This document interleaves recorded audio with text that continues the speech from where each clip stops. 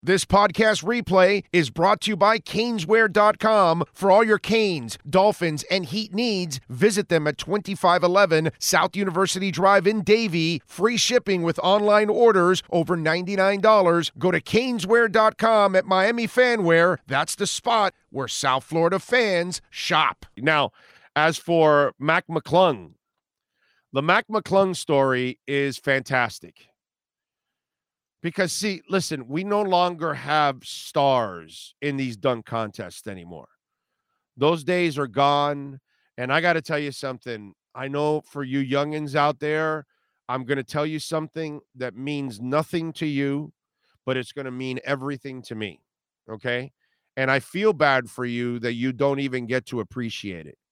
But I'm glad I lived the era when stars went to the dunk contest, when stars competed for the three-point contest, when it actually mattered to them, when there was actual competition. Eventually, they all ended up making so much more money, and they didn't need it anymore. I mean, not that Michael ever needed it, because Michael had commercials and all kinds of stuff. He had money going on from the get-go. So money wasn't, he wasn't doing the dunk contest for money, and neither was Dominique Wilkins. Okay, when you watched it, and when you watch Larry Bird in three-point contest, he was talking shit.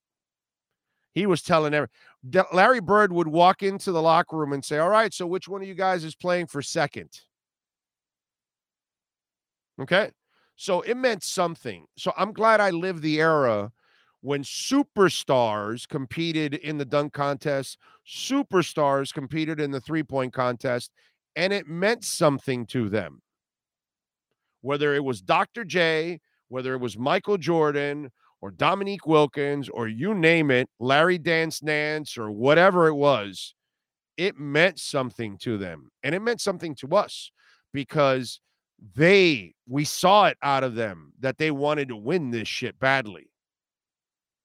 So I'm glad I lived it. You guys didn't, and you lose.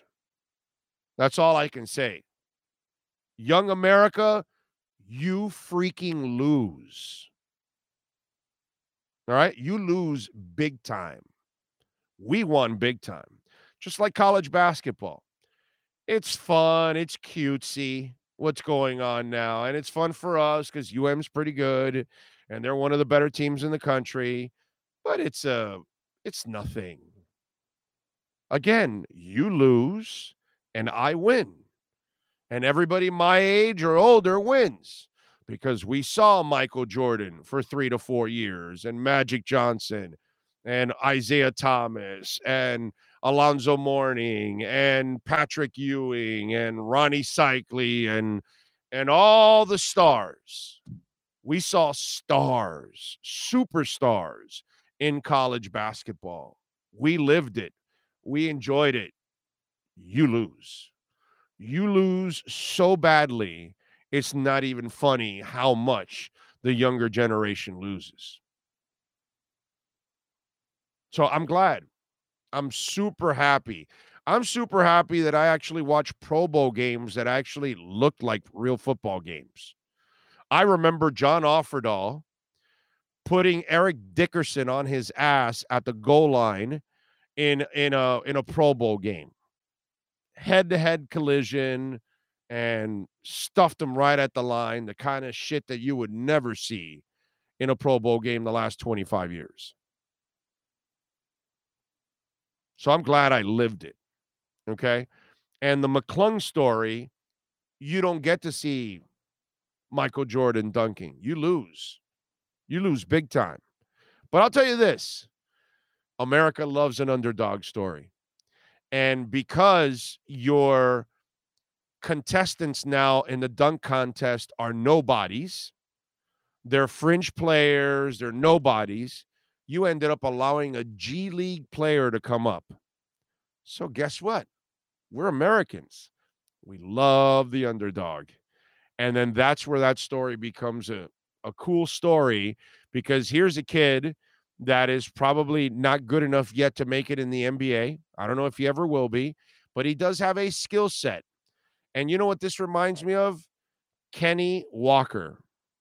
Kenny Walker wasn't shit as a basketball player, Okay, he was nothing. He was just a role player at best. He was a dunk highlight in the middle of a game, but you didn't want Kenny Walker on your team as a basketball player. But he went to the dunk contest and, Harold Miner. You don't want Harold Miner on your team, but you knew he could jump and dunk. So that became kind of the um the novelty behind those kind of dunk contests in those days. This was the novelty in this one.